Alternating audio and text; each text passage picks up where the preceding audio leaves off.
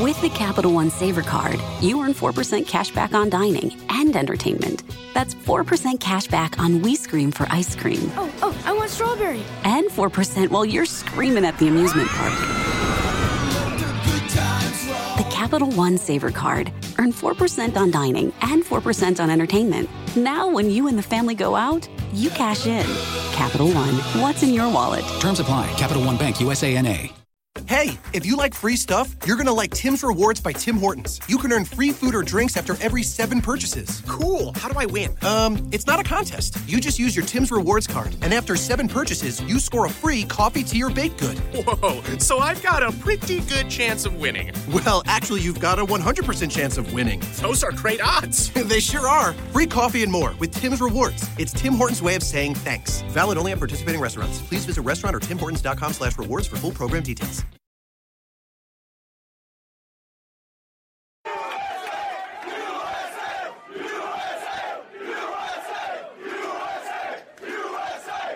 Thanks for listening to Uncle Sam's Soccer Podcast, keeping you up to date with the latest in American soccer. And don't forget to subscribe.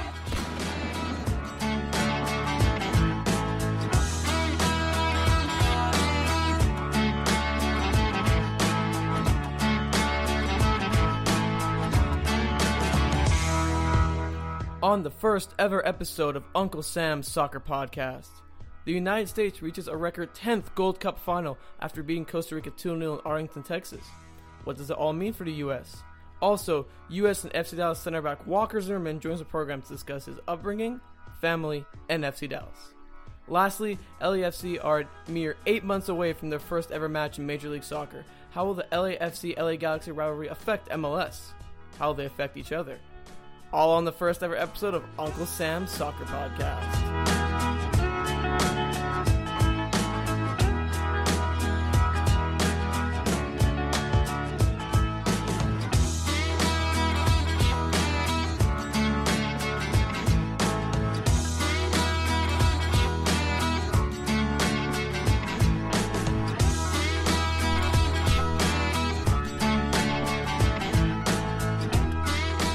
Hello everyone and welcome to the first ever edition of Uncle Sam's Soccer Podcast. I am Steven Jotter and across from me is my co-host Armand Kafai. What's up y'all? What's up? How we doing? What an awesome episode we got for you. We're so happy you guys can listen. Follow us on Twitter at Unc Sam Soccer Pod. You can follow me on Twitter at Steven Jotter and you can follow me on Twitter at KAFAI Sport. And subscribe to the iTunes podcast because that's what we want you to do. So hit the subscribe. That way it's already taken care of and you don't have to worry about it ever again.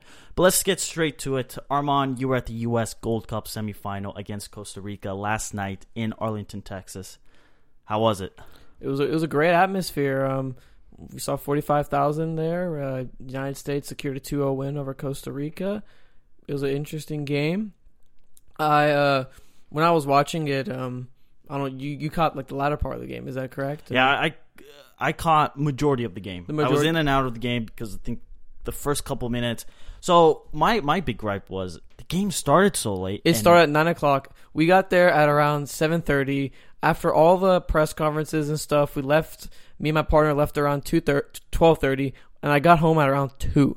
So that just shows you how late that game lasted into. Well, just think about it. If you're a U.S. fan and you're watching on the East Coast, the game started at 10:03 or whatever it was. What is CONCACAF doing? I honestly don't know. I mean, were they trying to appeal to the West Coast or I don't get it.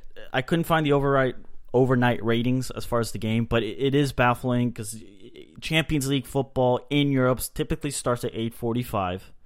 And that's already late for them. Right. But 9 o'clock, I mean, the NBA Finals starts at 8 o'clock, Central Time, so it's 9 o'clock.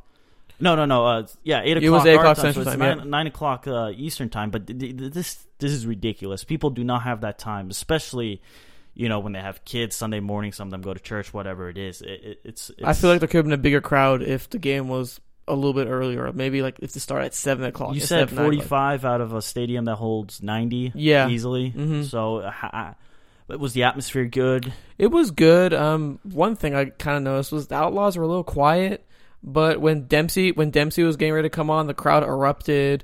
When they scored, the crowd erupted. So I mean, it was a good crowd, but for a lot of it was a little quiet, to be honest. Yeah. Well, I mean, for the first half, it was all USA in domination of possession, but not necessarily of chances. As far as, the game ended 2 goals. The 2 goals came in the second half. But in the first half, you had opening seconds, Morris flying down on the right. It was great combination play with Areola, Morris, Altidore. And for the first 25 minutes, you thought USA was going to get one. You thought it was going to be 1-0. USA would be easily going into the Gold Cup. But then you saw Costa Rica finally get into the game, and it kind of changed. Costa Rica was playing a lot better, and they had the bulk of the chances for the latter part of the first half. I mean, it wasn't really until Dempsey came on that the game really changed for USA. Right, and Costa Rica came into the game, they're going to play defensively. Mm-hmm. That was with the formation that was really a back 5. It was a back 5. 4. Yeah, the Gold Cup website says the back 4, but watching the game was definitely a back 5. They definitely sunk it in, and the U.S. with the traditional 4-4-2. Absolutely, yeah. Going in and out the door with Jordan Morris kind of swapping in and out. Outdoor being more the lead man, Morris kind of dropping back. Right, and running out on the sides. They played a lot through the wings. If you watched it, there wasn't that much central play. And there's actually a map posted on Twitter by Paul Carr, and if you see, he always points out there's a Pulisic-sized gap in the middle. Yeah, and it's right where Pulisic would be playing. There was no middle creativity. It's all in the wings. It's all Nagbe, Areola, the combination play between the fullbacks and the wingers. That was the U.S.'s main source of attack. There was not that much attack through the center of the park. And then Kellen Acosta, Darlington Nagbe, and Michael Bradley made up the midfield. Mm-hmm. And then Graham Zusi kind of playing some sort of wing-back position, covering in defense, going forward. Yeah, I Zusi as a player, he's very good. He has very good crossing, very good passing, but he's not a right back in my eyes. He is too slow to be a right back. He is more of a central midfielder, in my opinion, and the fact that he was playing right back, it wasn't that good, and he was getting burned on the wings especially, too. I mean, there's a couple times where Costa Rica played long balls over the top, and Zusi be sprinting back. He couldn't catch him. He wasn't as fast enough as players. Well, you had the opening second smash of the near post. Then Guzman for Costa Rica minutes later had a chance. But after that, it was USA with possession. Kind of just trying to break through the Costa Rican defense. It wasn't like any substantial chances. Were periods of time where Michael Bradley would force a pass. Kellen Acosta would force a pass. Mm-hmm. Somebody would always force a pass. And Costa Rica, good solid minutes where Costa Rica would touch the ball and then would go right back to the U.S. Right. And it just was a stalemate. Mm-hmm. Second half comes on, and it was more of what the first half was. But what changed the game was Clint Dempsey. I mean, I was talking to somebody in the press box. The one player on that team that could provide difference was Clint Dempsey on the bench. No one else. You look at the bench, there was no true creative. They're hardworking players. There's no, maybe Joe Corona, but that's pushing it a little bit. It was all Clint Dempsey as a creative force. And when he came on, you could tell it just made a massive difference for them. I mean, you saw it. He created the first goal with Altidore, and he scored the free kick goal. I mean, what else can you ask for a sub like that? Yeah. And so the assist, then Dempsey comes on, provides the assist for Altidore, and that's when it seemed to open. Yes. The United States was more creative.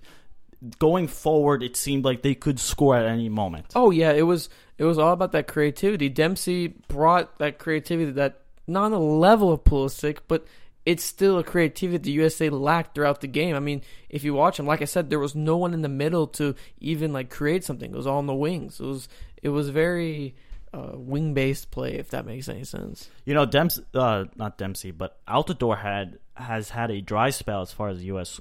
goal scoring. It's his first goal in 10 matches for the national team. Yeah, and you saw it in his celebration. He threw off his shirt, flexed his nipples that had been pinched by the El Salvadorian players. Yeah, but I mean, I thought it'd be a little Band-Aid on there. You know what I'm saying?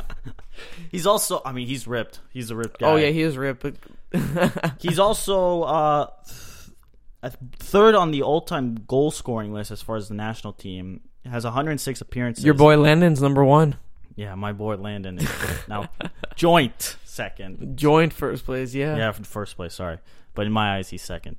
But Josie Altidore, he's still 27, so he could actually go for the record. I mean, he's still relatively young if you think about it for a soccer player. He's not an old player. He's not an old player compared to, the rest of the old guns on the team. Right. Dempsey gets the assist. 10 minutes later, the free kick, he puts it low. The wall was off-centered. It was weird. You saw the Costa Rican player stick his foot out, but the ball went underneath his foot. Yeah. When he stuck his foot out, and you're like, wow, that wouldn't in. So it's in the back of net, 2-0. Dempsey knew the moment. Yeah, he celebrated before it went in. Yeah, he knew the moment the ball left his foot. A little Stephen Curry action right there. Yeah, a lot of it. And good for him. He ties it, 57 goals. And what's insane is it's 17 games faster than Landon Donovan did. He is what we call Captain America. This is one of the best players in United States history. You can make an argument he's probably the greatest at the moment. Oh, absolutely. I think Landon Donovan gets the rep because he was number one, and he kind of carried the torch for the U.S. But as far as it comes to the best player overall, Landon Donovan isn't necessarily high on as many lists as people would believe. If we're looking at overall body of work, international and club, you have to give the Dempsey with his time in Fulham. Yes. And his time in Europe, he played very well. He plays well in MLS. He plays well in international. He's overall a well-rounded player. Yes. So that's the recap of the game. Possession was still at the end was 41% for Costa Rica and 59% for the United States, which I think is a huge talking point because in the first half, it was 61-39, and the U.S., besides for the opening minute strike by Jordan Morris hitting the post, other than that, they were uncreative going forward. Yeah, there wasn't that much creativity. I mean, Nagby played really well on the wings. He was a very good just creative force on the wings. But like I said, what the U.S. lacked was that middle creative force. You can't just play on the wings the whole game. Well, here's Josie Altidore post-game. Yeah, it was big, man, just to carve a chance for me. I felt like I've been doing a lot of good work. Just kind of missed that opportunity. And today he came in. He does what he does. He tries shit, man. He had a beautiful turn, got away from another guy, and then an incredibly weighted ball. So it was terrific. You celebrated that goal with a lot of emotion. I mean, where did that come from? No, it's just, it's been a tough road for me in terms of tournaments for the national team. So to get one finally and play in kind of an important game, I was really happy. And I was just happy to be out there because I haven't been able to play in one in a while. How thrilled are you guys to have Clint tie that record? Oh, look, you can tell everybody's happy for him. I mean, he's been working so hard to be a part of some part of that journey, or to be a part of some small piece of it. It means a lot to me, and I was really thrilled for him. Is this your most complete performance as a team tonight, do you think? In this tournament, I think so far. I thought we played a really good team. I thought this was probably one of the first real tests for us, and I thought Costa Rica played well. You have to give them a lot of credit. So, do apologize about not hearing the questions as much. Yeah, well. And the language from Altidore. Yeah. You could tell he was fired up after the game, especially scoring in so long. But, he talked about it. He says this was the best game so far in the tournament. Obviously, personally for him, he hasn't done so well when it comes to tournament. The World Cup in 2014 pulls up, 18 minutes into the game with a hamstring? Yep. And that ruined his tournament. And at the time, it definitely changed the complexion of the United States on the field tactically. But overall, what are our thoughts over the game? I mean, what are we doing with the United States? Because to me, it's still the same problem we've had for the last 15 years. Christian Pulisic will no doubt change the creativity of the United States. But that is one player. And you see it. The United States, what are they going to do different when they play a Germany, an Argentina, a Chile, a Mexico? My thing is this. The USA is kind of stuck in this weird transition period, if that makes any sense. This is what I want to I mentioned to you off the show. They're in some weird transition period where they want to move away from Dempsey, Bradley, all these guys. But they can't. Rely. They can't. Still rely on them, and it's like you feel frozen in town because it's you go back 6 years ago and you're still looking at the same players. It's the same players, same thing. And with Arena coming back, you're gonna get that same thing. Those players that he always trusts and rely on. That's gonna be the Dempseys, Altidores, no doubt, and the Bradleys. And like you said, what are they gonna do different against teams like Germany and stuff? These guys, they've proven that they can't really keep up with those teams with the current group that they have with the Altidore, the Dempseys, and all that stuff. So what's going to change? And that's the thing. I don't know what's going to change because they're stuck in this transition period. You have all these players, like younger players like Kel Acosta, Jordan Morris, but you still have Clint Dempsey, you still have Michael Bradley, you still have all these players. Now, I'm not saying they're bad, they're quality players, but at some point we have to realize we got to move on. We can't be stuck in 2006, 2010. We got to move on. We got to go to it's route, like, look at the goalkeeper situation. It's who? Tim Howard. It's still Tim Howard. Yes, you have Jesse Gonzalez. I don't understand why Bruce Arena. Timmy Howard, is he going to be even playing at the World Cup next season? Next year? I mean, you have to expect so, right? I mean, like, how old is he? 38? 38, something like that. Yeah. So he's already an old man. Yeah, I get it, Buffon. But Buffon is 20 times the keeper that Tim Howard was in his heyday. So why not give it to Jesse Gonzalez? Why not give it to a youngster? Or Bill Hamid or Sean Johnson or something along those lines. They're just stuck in time, and that's the thing that people are worried about with Bruce Arena. Because Klinsmann wasn't afraid to try things. As much as I didn't like Klinsmann, he wasn't afraid to try things and put in young players here and there. But Arena is going to stick to his old guns no matter what. He's still going to stick to his old guns. Look at the back line. Who was it? Matt Beasler, Omar Gonzalez? Why not put Hedges out there? Why not put somebody different to see what you have? Because at the end of the day, what does this Gold Cup accomplish? Absolutely nothing. Yes, they lift the trophy, and it rejuvenates. Bruce Arena is better than Klinsmann, blah, blah, blah. No, it doesn't. Because at the end of the day, you still have these World Cup qualifiers. And the World Cup qualifiers coming up are not easy. No, they play Costa Rica September 1st here in the United States. That will be decisive because guess what? Costa Rica are ahead of them in the standings. To his credit, though, Arena has tinkered with the back line a little bit, putting in Hedges last game and whatnot. So he has done that a couple times. But like you said, I think one of the prime examples is Graham Zusi. Why is Graham Zusi our right back? You see him get burned left and right on the field, and like I said, I don't see him as a right back. I see him as a center back. And obviously, what we're saying is, yes, you have European players: Brooks, Cameron, Pulisic, Wood. I mean, yes, but what are they doing right now? They're preparing for their upcoming season. So it's tremendously difficult to assess for the U.S., but watching the Gold Cup, the Bruce Arena quickly had to go back to his old and top guys because guess who he brought in out the door? Michael Bradley and Clint Dempsey. That was the leading charge because he did not have faith in his young guys to do it. No, and I really wish they took a page out of Mexico's book and not called up anybody because you need to prepare for the next generation of soccer. You need to see who's going to the World Cup. I don't understand why they let go of Brian Rowe and Kellen Rowe. I'm sorry, Kellen Rowe. Brian Rowe's a goalkeeper. Kellen Rowe and Dom Dwyer. I thought Dwyer played really well. I thought Kellen Rowe played really well, but they sent them back, and Arena's excuse was, they played really well. Well, if they played really well, why would you send them back to their club? That doesn't make sense. I don't think Kellen Acosta had the best game. I think he got stuck in the middle, forced a couple things. I don't think he has a good partnership with Michael Bradley. Yeah, that's the only partner that Michael Bradley can have, in my opinion. And I think that's going to be the partner when he goes to the World Cup. It's great that he had the experience of being out there, but he's one of the few bright spots as being a youngster that you can see. Him and Pulisic, that could be the cover of the U.S., but who's leading the attack? Who do you have? Jordan Morris? I don't think he's ultimately going to be able to do the greatest job being as far as attacking force when you're having to play, I don't know, maybe Italy in a World Cup group game, or Chile, or an African team, or Japan, or South Korea. Because ultimately, the Gold Cup, yes, Costa Rica did make it to the quarterfinals of the World Cup in 2014. That is an amazing accomplishment. But what people need to understand is that the U.S. cannot assess themselves against Costa Rica. Who do they assess themselves against?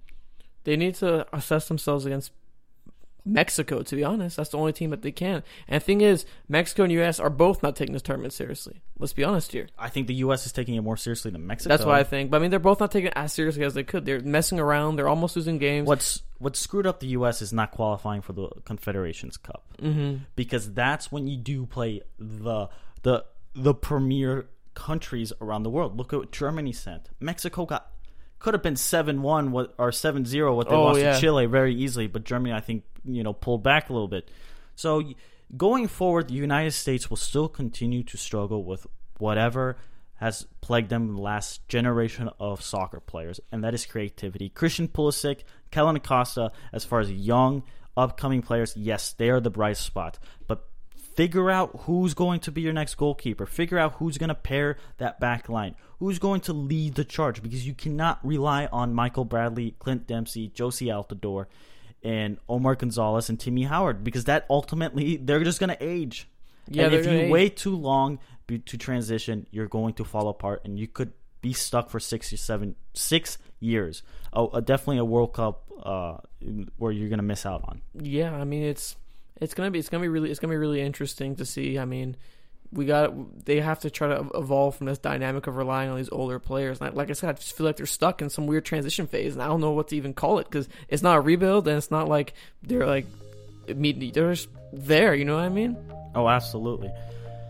But, the U.S. is definitely going to be a conversation on this show. Oh, so for there's sure. Plenty more to come. Our name is Uncle Sam's Soccer Podcast. How's USA not going to be a topic of conversation? The Gold Cup final is Wednesday. Yep. USA will play either Mexico or Jamaica in Santa Clara. Yes, so watch for that. Up next is Walker Zimmerman.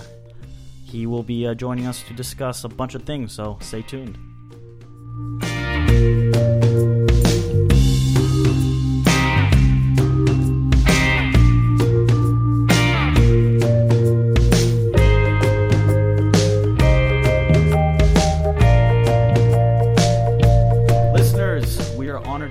Individual joining us. He is a Georgia native who lettered all 4 years in high school. At Furman University, he was named Freshman of the Year and was given All Southern Conference first team honors back-to-back seasons. In 2013, he declared for the MLS Super Draft, and with the 7th overall pick, FC Dallas selected a 6'3" center back. He made his FC Dallas debut May 11, 2013 against DC United, and 2 weeks later, he made his first ever start against San Jose. Earlier this year, in a friendly against Jamaica, he made his first appearance for the Red, White, and Blue. Today, he's a defensive cornerstone for one of the best teams in MLS and CONCACAF. We are so happy to welcome Walker Zimmerman to the program. Walker, thank you so much for joining us today, man. It's truly an honor to have you on the show. Yeah, thanks for having me out. Let's do this. What a year it's been for you. You're called up to the national team. You had the training camp earlier this year, obviously starting with FC Dallas. But what I find very interesting is you don't necessarily come from a football family. I think your great-grandfather played football and were captains at Auburn University. Your aunt is in the Tennis Hall of Fame. You have cousins who play collegiate tennis, and your brother Dawson punted at Klinsmann and briefly with the Atlanta Falcons. So why soccer and not football or tennis? Yeah, well, I guess just growing up, I kind of played everything. So I played basketball and baseball as well as soccer, and I love those sports. I love pretty much anything competitive. It can be the simplest of games, and I'm going to have fun doing it. So I'm just a gamer, and then about 7th or 8th grade, I had to make that switch over to soccer full time. It was when I first got called into the U14 national team, and since I'd always wanted to be a professional athlete, I think I realized at that point that in order to get to where I wanted to go, I'd probably have to just drop the other two sports and go solely with soccer. Were you always interested in other sports before the age of 14? Like, were you growing up in Georgia? Were you a Braves fan, or Yeah. So I was definitely a Braves fan. I enjoyed rooting for them. The Hawks is the hometown basketball team, right. But I'm a big LeBron fan. So, oh, really? Wow. So I actually root against my Hawks. I go for the Cavs. You a little bandwagon, huh? Well, I mean, when LeBron went to the Heat, I was a Heat fan, and when we went back to Cleveland, I was a Cleveland fan. So I'm pretty loyal to him. But yeah, I mean, I grew up basically watching and playing every sport. We had a pretty athletic neighborhood street that I lived on, and so I was the youngest of everyone, and so we always just grew up playing any sports outside in the yard, on the basketball court. So that just kind of was my life, was playing pickup sports with the neighborhood kids growing up. Awesome. Let's go back to when you were 15 years old and you found out that you had Sever's disease. And for those who don't know what that is, it's when the heel grows the bone grows too fast for the heel, and the heel can't keep up. Mm-hmm. And that knocked you out 3 months. Yeah. So then you came back after that injury, and you were like, okay, I'm gonna come play. I'll be fine. And then you broke your foot, basically, your metatarsal bone. How did you come back from that? Because look, if that's me, I'm like, okay, I'm done. I'm retiring. I'm good to go. Like, I'm gonna head out. Well, so I mean, in hindsight, it was awesome that I actually had all those growing pains, because when you grow 6 inches in a year, I mean, that kind of helps you become a center back, right? So, I mean, I'm thankful. Yeah, I'm thankful for those inches that I gained through that process. because it definitely helps being 6'3" and being a center back. So I knew at the time, I mean, a lot of people at that age, 9th grade year, 10th grade year, everyone's growing. You're kind of adjusting to your body. Not me, man. I didn't grow. So yeah, well, most people. Most people. So it was just a season of where I knew that it wasn't going to be the end for me. It was just a time where everyone was going through growing pains, and I had to have my fair share. So I don't think I ever got down in that time, and it was obviously playing through a lot of pain, but I mean, I think I knew the whole time I would bounce back from that. And did you have, growing up, obviously in America, where soccer was always, I guess now we would call it fifth, or even maybe top three, depending on where you go geographically. But did you have a club that you supported? What drove you to soccer? Yeah, besides getting called up to national team. That's a good question. I mean, I think always, growing up, and even still today, I definitely watch my fair share of other sports. You know, it's not like I'm sitting at the TV as a kid watching soccer. That wasn't the case at all. I was a big football fan. I loved to watch, Auburn growing up, and then Clemson once my brother went there, and loved watching the Falcons. And I mean, I just grew up watching everything else, and so it's kind of funny now because now it's like I'm watching a lot more soccer because I need to learn more about the game, and obviously watching a lot of MLS games, do some scouting on my own, but. Yeah, I mean, growing up, I really did not watch that much soccer. Where my friends would be keeping up with the EPL, I really didn't. I mean, I'd catch the occasional Champions League final or something like that. But, I think it helped me just become a more well-rounded athlete. And I think, gaining the athleticism from those other sports helps out in my style of play on the soccer field. Should be said that I think soccer, at least in the time that you were growing up, this was going back, 10, 15 years, soccer was a lot harder to watch than it is today with NBC Sports, Fox Sports, BWIN Sports, ESPN. It seemed that soccer was kind of hidden and you really had to go out and find it. If not, you weren't really getting exposed to it. You're probably exposed to Sports Center where it's the other sports, and that's, Yeah, never soccer on Sports Center. Exactly. I mean, you'd be seeing the top 10 and it'd be a diving catch in baseball. That's pretty much routine every night. Yeah. And those are the top 10, and now you're actually seeing, some bicycle kicks, some golazos from across the world. Yeah, exactly. So, it's definitely growing, and I think having that platform on those major networks is helping to grow our game, and that's all it is getting these TV deals that'll help grow the game in the United States. In college, you had excelled quite well. You had the honors given to you, and then in 2013, you were one of the top draft picks. FC Dallas had selected you at 7. What was that feeling, suddenly becoming a professional athlete and accomplishing the dream that you had years ago? It was definitely a special moment, and something that, it's the turning point of every player's career who makes it professionally. Is like it's the culmination of a youth career, and you're stepping into kind of what is your profession, and that's being a professional footballer. And so for me, it was kind of that moment where it's okay, like now you're here, and now you made it. This is your job now, and now the hard work really begins. Walker, let's take a step back and let's go into your personal life a little bit. Looking through your bios, looking through your social media, you have Bible verses posted everywhere, and you are really strong in your faith. Your father was a minister for 21 years. And you also were a youth leader as well. How did you balance being a youth leader and a professional athlete? Because, like I told you off the mic, not many youth leaders are professional athletes. And in this time and age, a lot of professional athletes are looked at as superiors. So what's the most challenging aspect of being a youth, when you were a youth leader and a professional athlete? Well, I think, a lot of that goes back to, like you said, with how I grew up. I was a pastor's kid, so I had great role models with my parents. My 2 older brothers were all very active in our faith, and being the youngest, I was able to look up to such good role models, my brothers, and my faith is something that keeps me extremely grounded. I know that there's more to life than soccer. I know that I'm playing for more than just the enjoyment of the game, but it's also to be able to have this platform to share with others what I believe. And I've gotten to, through my time in Dallas, like you said, I was a small group leader for about 5 years, basically my whole time here, and I've gotten the chance to speak at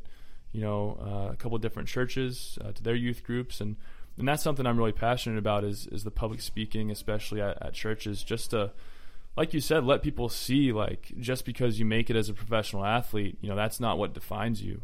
And so it's good to just be that example and hopefully be that role model to those kids and let them know that kind of whatever it is that they want to do and whatever profession they want to have, that's not what defines them, and that's not the biggest or most important thing in their life.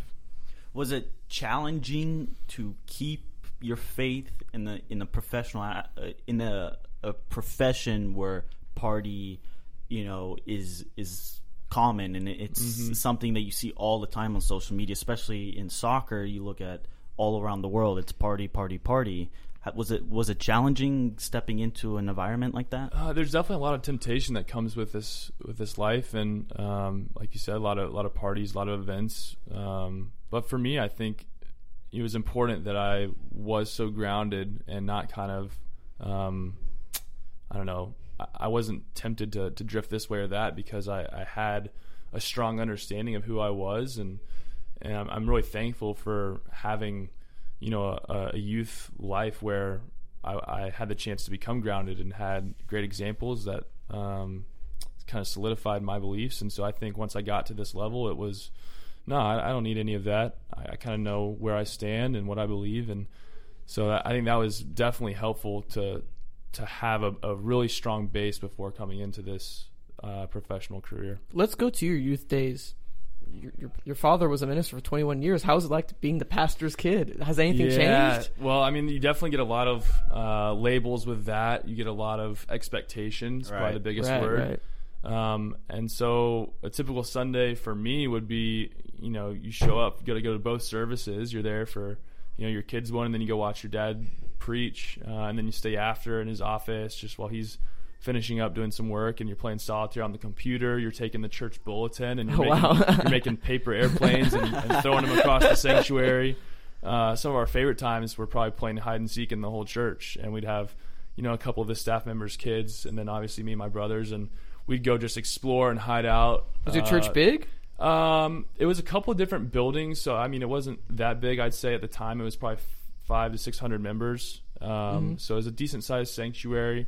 And then we had a youth building as well. So I mean, when you spread out, it's definitely that sounds pretty big. Definitely a lot of rooms to cover, and even go hide like in the baptism, So we were just exploring, getting in trouble. Yeah, and all the members know who you are. So I mean, like I said, with the expectations thing, you definitely have eyes on you all the time, and that's a lot of pressure too. But like I said, I mean, having the role models of my brothers, especially, I was able to just kind of follow them and kind of be like a little puppy following them around. So it was definitely a great part of my life, and definitely impacted who I am today. How's it keeping contact with your family where you're in a life where it's moving, always traveling? Is it difficult? How do you keep that, and how do you manage that? It is difficult, especially when you have a family that's as close as mine is. So now we're all married, my brothers and I, and so that definitely changes. You go home for the holidays for Christmas, and it's like, oh, not everyone's here because they're at their wife's parents' house. So I think once I got married this past off season, it really hit me and my family of like, man, like, we're not going to have as much time as we thought, because everyone's kind of running different lives, running different schedules, and that's a sad thing. But we're also really grateful for the times that we do get together, and we're actually planning a trip this year down to Harry Potter World. Oh, sweet, beach house. nice. It'll be the first vacation with the full family in a long time. So that's gonna be fun. That's gonna be a blast. Do I get an invite? Can I come? Yeah. We'll see. So it's gonna be a blast, and we're still really close. We'll keep up on FaceTime each other every now and then, and make sure that we're aware of what's going on in everyone's lives. And obviously with group text now, you're able to keep up pretty well. Oh my gosh. Definitely helps. WhatsApp. But top 5 innovations. I don't know whoever made that. You're a genius, man. But is your family all in Georgia, or that you guys kind of split up all over the country? We're a little spread out now. So my middle brother moved out to Denver when he got married 2 years ago, and so now my oldest brother is in Atlanta, and my parents are in Atlanta, and then my middle brother's in Denver. I'm in Dallas. So spread out everywhere. Little spread out. So let's go back to Dallas, actually. Let's come back. Let's talk about on the field, what's going on. Dallas currently second in the West. second best defense goal scoring wise in the league behind Kansas City, who's also headed in the table. Can you just give me a brief, your thoughts on how the season's going and whatnot? It's a good start for us for sure. I think we're happy with point wise where we're at. I think there's a couple games that I think we wish we could have back where we tied a lot of games. I think there's that run won. You had in the middle, like all those home games. Yeah, all those home games where we're used to winning those kind of games, those close battles, and we walked away with a tie, and I think we were left a little disappointed with some of those results. But at the same time, you look at where we are, 18 games in, and we're happy. We're in a position where we can still win the conference and still have a run at the Supporters Shield. And I think last year through 17 games, we were right at like 30 points or something like that, and I think we were 28 points or something at this point. So we're right on track, and we're satisfied with where we are. But I think in the back of our minds, we do know that a couple of those games we could have possibly gotten the 3 points rather than just one.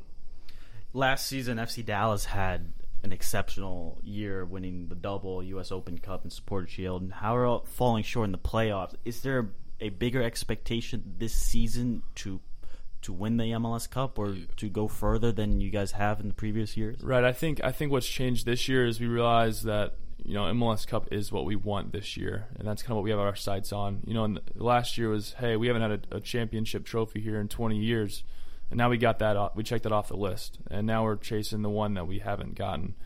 And so I think there's more emphasis on kind of preparing our bodies and preparing our training schedule around making a playoff run and making a run at that MLS Cup. How is it like, well, if we're talking about this season, when you guys went and played other teams in the continent, and you guys were a top team in the continent, let's be honest here. How was that like, just instead of just playing just MLS teams, you're going on and playing teams like Pachuca, like Arriba Unido, all these teams in the region? How was that like for you? It was a great experience and something that I think gives us or should give us a lot of confidence playing in the MLS. Is we went toe-to-toe with Pachuca, a team that was on top of the La Liga in Mexico, and I thought we probably should have walked away with that series. I thought we were the better side and probably deserved to move on to the Champions League final, and that was definitely a big blow for us. We had prepared very well for that match in Mexico, and it was a tough result. That was a tough one to swallow for sure. But I think those are the kind of games that prepare you and bring you together as a team, and we can hopefully benefit from that experience come playoff time. I had a question regarding your first appearance for the national team. What was that like? Expectation going forward regarding that situation, coming off, you had a slight injury here just a couple weeks ago. You seem to be coming back at 100%. Are you eyeing the World Cup next season? Is that in the back of your mind, or is that something you kind of just say let it happen naturally? Yeah, I'd say that's more in the front of my mind, to be honest. That's something I've always dreamed of, and whether it's this cycle or the next, these are the times where I know I got to step up and try and make a move to make that roster. And so, January camp was awesome. It was a great experience getting my first cap and playing well against Jamaica.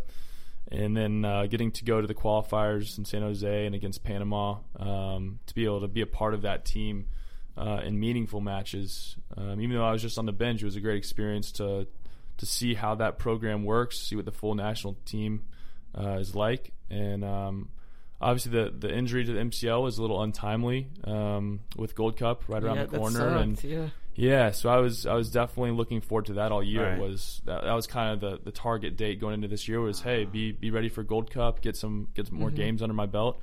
But now it's about rehabbing properly, getting completely back to 100%, and then making a run at these next few qualifiers and next January, and then that all leads up to 2018 World Cup. And how do you feel right now? Are you 100%? Are you still slowly recovering? Yeah, I think I'm still slowly recovering. Even though I've been able to play these past 2 games, it's more about getting your fitness back more than anything. Right. When you're out for 5 to 6 weeks, it's tough to get that game fitness in, and also just working on strengthening it a little bit more. I think there's some room to go there. But I'm also glad that I was able to get on the field after 5 weeks. It's a pretty quick recovery from that kind of thing. So lastly, Walker, this year has been pretty great for you with your rise to U.S. soccer. What can we expect from you in the next coming months? Well, I think something I always bring to the field is a lot of passion, a lot of desire. I'm such a competitor that I want to win every game I play, win every challenge I go in, and that's something that you can always expect from me as a player. And so I think that's one of my best qualities and something I hope to carry into the national team program. And I mean, I'm going to do everything I can to try and bring Dallas an MLS Cup and then hopefully move on and make that World Cup team. Well, thank you so much for joining us, Walker. Thank you so much, Walker. We appreciate it, and we wish you the best of luck. Thanks, guys.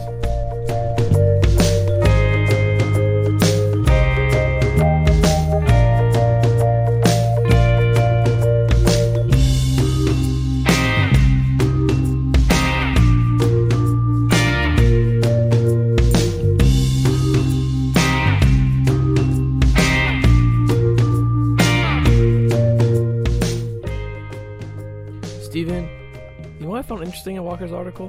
What? What's that article? Interview. Me start writing. You know, he mentioned that they wanted to win one trophy last year, and now the focus is more MLS Cup. I mean, did you pick up on that? I did find that interesting after listening to the interview after we had recorded it, that he did mention that. I at the time, I wish we had pressed back. Sometimes in these interviews, you just get lost. Yeah, honestly, I think we're lost in church stories and whatnot, but like that was a really interesting quote that I think it's just interesting. They're focused on winning one trophy compared to, What I would say is when doing interviews, it's not my first player interview. I've done multiple now.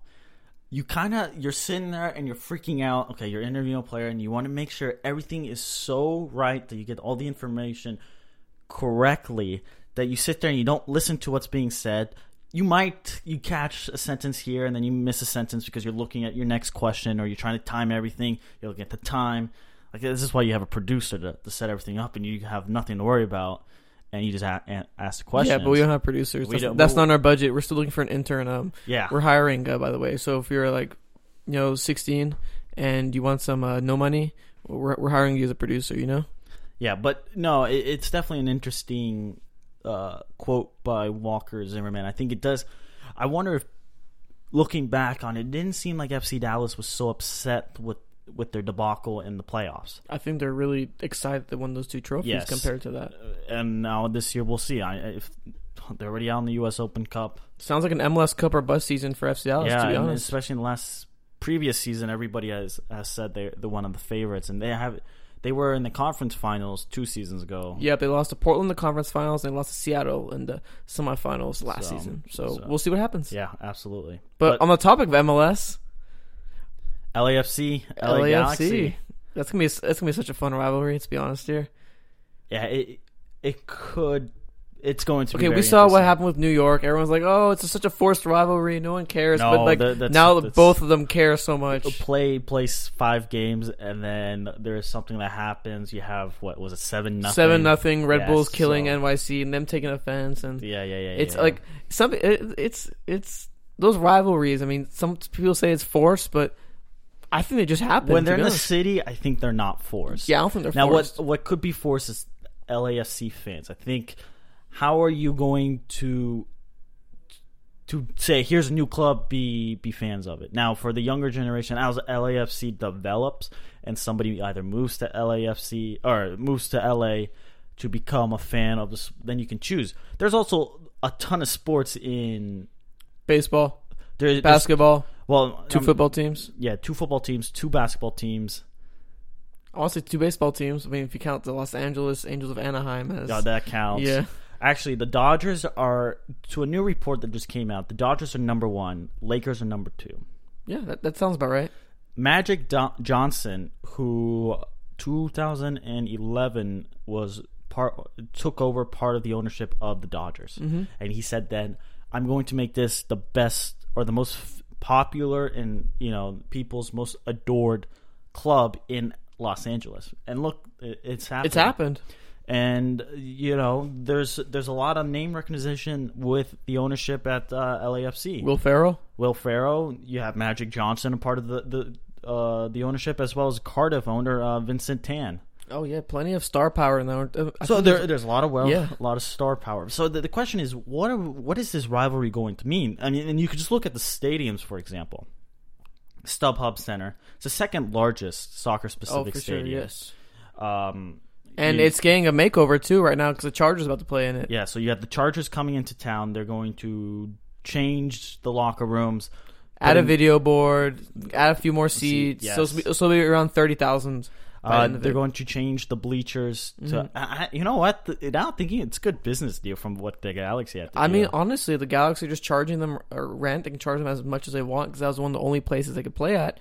So charge them rent, get nice renovations to your stadium, and honestly, StubHub Center is probably one of the top 5 stadiums in MLS. Suddenly, after these renovations, is definitely because the Chargers, not the Dodgers, are going to be there for a couple seasons. It's not one season. No, it's going to be a couple. So they do want to play in an infrastructure that represents the NFL, where the NFL has higher standards, I'd say. No, it has a GDP practically of its own nation of $10 billion. I mean, they do rank. If you compare the NFL to other countries, they would have a better GDP. Wow. So that's how powerful the NFL is.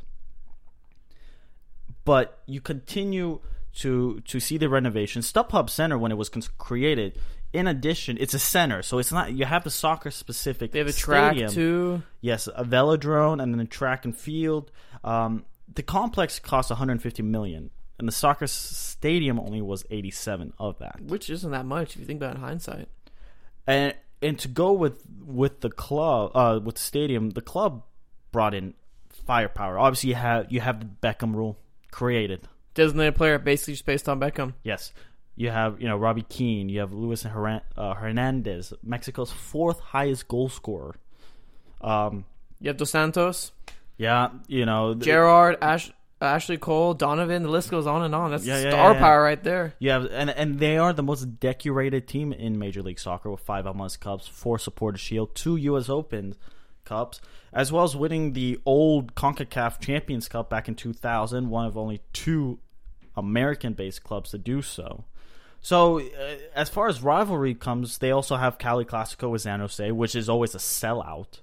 Right, they sold out Stanford Stadium. I mean, that's 50,000 right there. So, they definitely do it. And then you look at LAFC Stadium, and that is just bonkers. I mean, they just have a random pool, just there. They have a pool for fun. That's literally the only reason why they have the pool there. They have that. They have also a 34-degree supporter section. Oh, that's going to be sick. Which is the steepest in MLS, which is going to be safe standing. Mm-hmm. Safe standing. So they're going to replicate what you have in Orlando City, which is great for the league. I think that is where... It's a great trend that's going on right now. DC I like United also will have something DC United like that. At Buzzard Park. Mm-hmm. The question is, will the expansion clubs, whoever will get them, I wonder if they'll develop that in their stadium. Is Minnesota also having that? I'm not sure about Minnesota. We'll have to check into that. I think they're still working on that because the stadium will open until the 2019 MLS season. It's that's far down the road. Right. But you have these supporter standing sections that is trending all over Major League Soccer. The steep.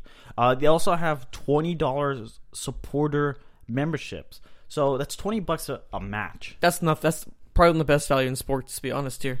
Well, if you look at the most successful fan-based clubs, and I believe it's Borussia Dortmund, their season tickets are not what Arsenal charges them. It's not what Liverpool. It's not what Bayern Munich does.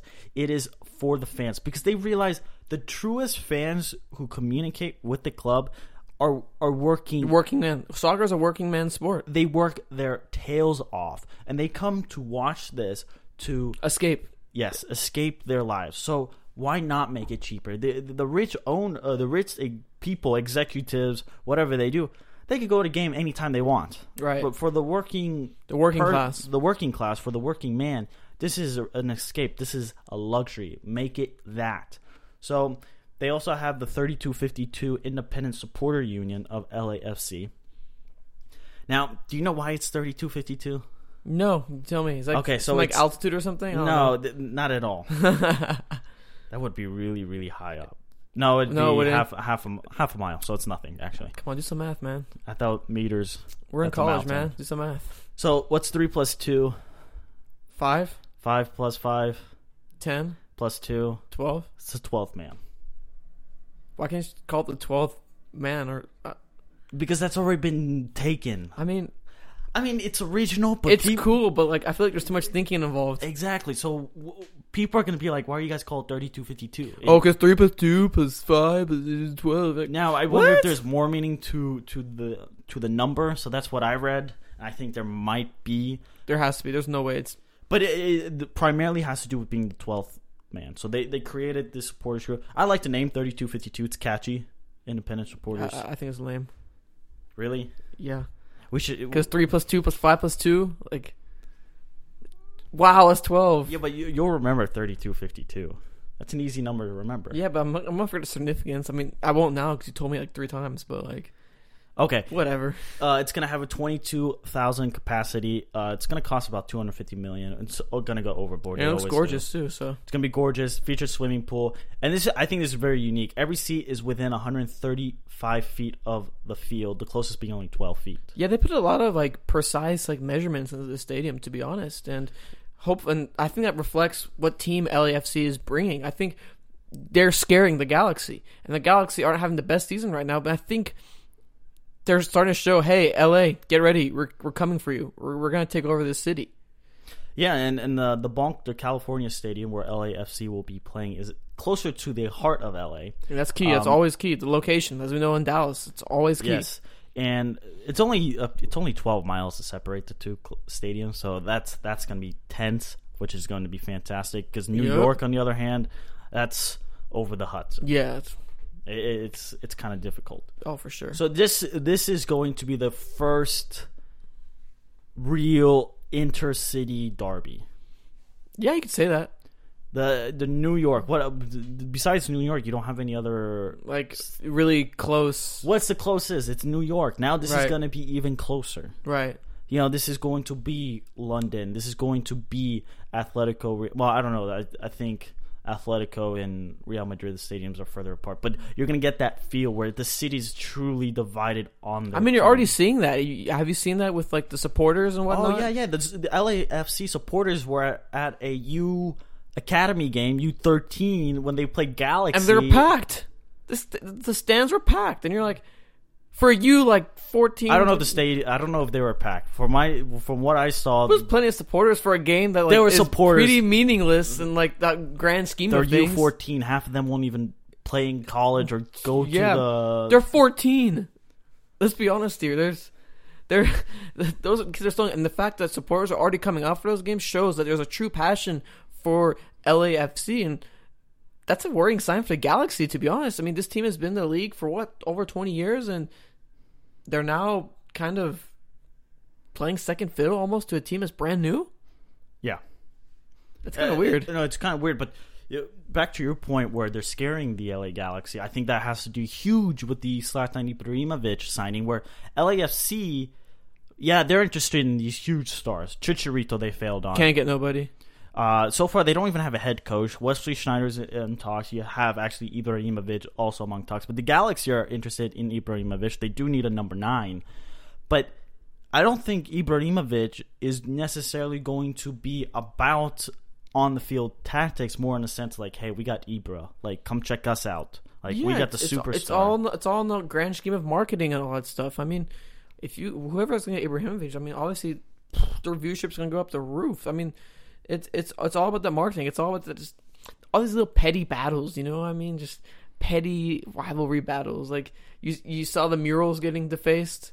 That was awesome. Yeah, you saw that. I love how it was LAFC had their logo up, and then some Galaxy supporters wrote It's all these small petty things that make a rivalry, and that's what I think we're heading towards. And I'm honestly really, really excited to see what's going to come. This is a build that Major League Soccer is creating.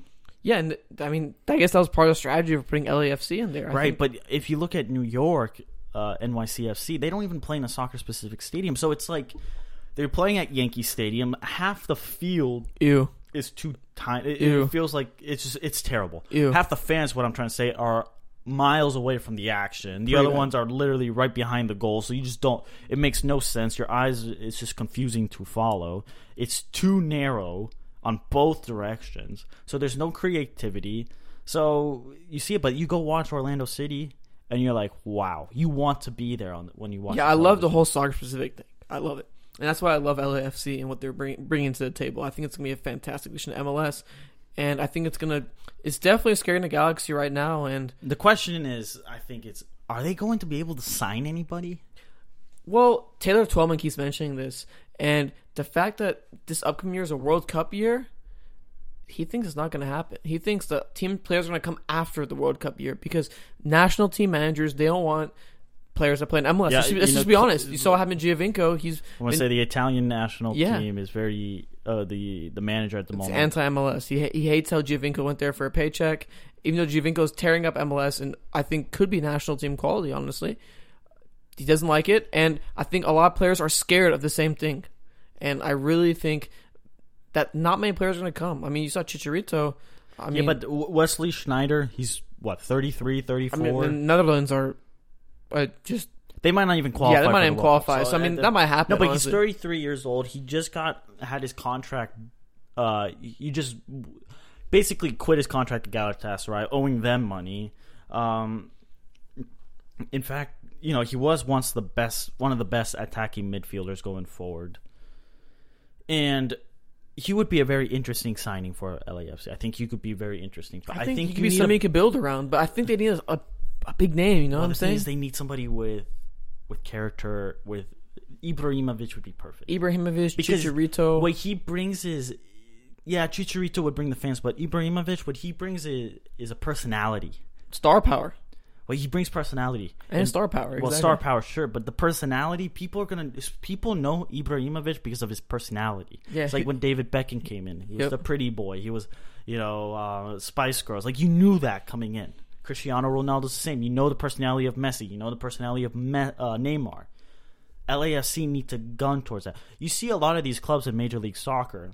You have, I think, NYCFC has a personality with Villa and Pirlo, even though Pirlo's kind of getting phased out. Yeah. Chicago Fire with Bastian Schweinsteiger. Mm-hmm. I think you see that personality. Seattle Sounders, the Portland Timbers. You see that personality. But you look at other clubs like Houston, you're like, huh? Colorado. What? Like, could you name more than 3 players on Colorado?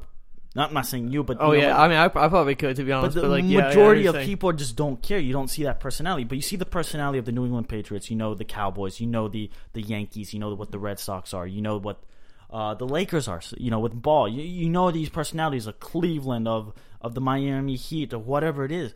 The LAFC needs a gun for that. And like you said, the World Cup year, that's scary stuff because I don't know what player is going to make that move. LAFC right now are... That one guy who's talking all big and is like, we're gonna beat y'all up, we're gonna just gonna destroy y'all, all that. But there's nothing. Let's be honest, there's nothing.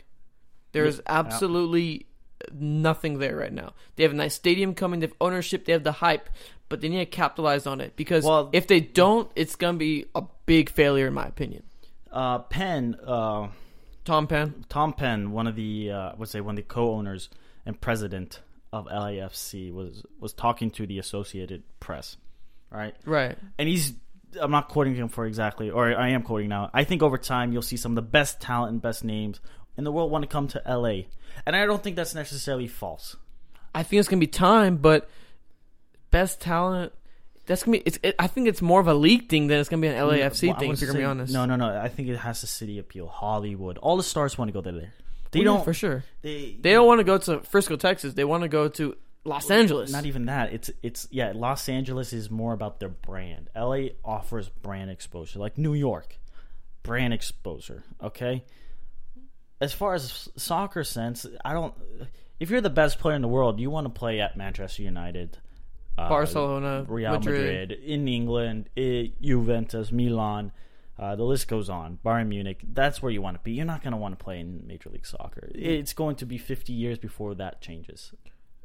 Yeah, I can. Well, I don't think 50 years, but I think you're right about that. It's going to be a long time. Yes, Giovinco's one of the few that come over. Bastian Schweinsteiger, only at 32, he still played at Bayern Munich if he didn't leave for absolutely. Manchester United. So you see the transition of first it has to be American, and you saw that. LAFC needs to gun. And yes, they dream big, and Tom Penn is absolutely correct to dream huge, because that's what you need to do. You need to have a vision. They have the stadium, they have the infrastructure, they have the name power. The question is, so far, has been blank. And the worrying thing is, we're creating all this hype around this club, and then because of the World Cup year that you bring up, we're not going to see that, and people are going to be left disappointed. I think so, honestly. I mean, that's the route that we're heading towards. Now, people might say, it's still early, March, March 2018 rolls around, maybe stuff changes. But at this point in time, I think LAFC should be a little worried. I think MLS should be even a little worried as well. I think they should be worried they struck out Chicharito. I think they need a gun for Ibrahimovic. And overall, they just need to make some more signings and actually capitalize on that splash. Yeah, and from a Galaxy perspective, right now you're kind of sitting there going, okay, we have the infrastructure. We're still the most decorated team in Major League Soccer. You have quality players, Alessandrini, Dos Santos, you have Van Damme. These are quality players, and they can expand on that. I think they need that motivation. And they still have designated player spot that they can use. And they're in the same situation where LAFC is. It's a World Cup year, but it's the Galaxy. You know, they have prestige. They actually have history. Yes, exactly. And that's what LAFC doesn't have, and that's going to be an issue. That's going to be an issue. Well, that wraps up the first ever edition of Uncle Sam's Soccer Podcast. We are so excited to launch episode 1. Extremely excited. We'll be back next week. And follow us on Twitter at Unc Sam Soccer Pod. That's Unc Sam Soccer Pod. Sorry, I was thinking of the @ and then I got kind of mixed up. Yeah, that was bad, Armand. Yeah, that was bad. Anyway, we'll be back next week with another episode, discuss more American soccer.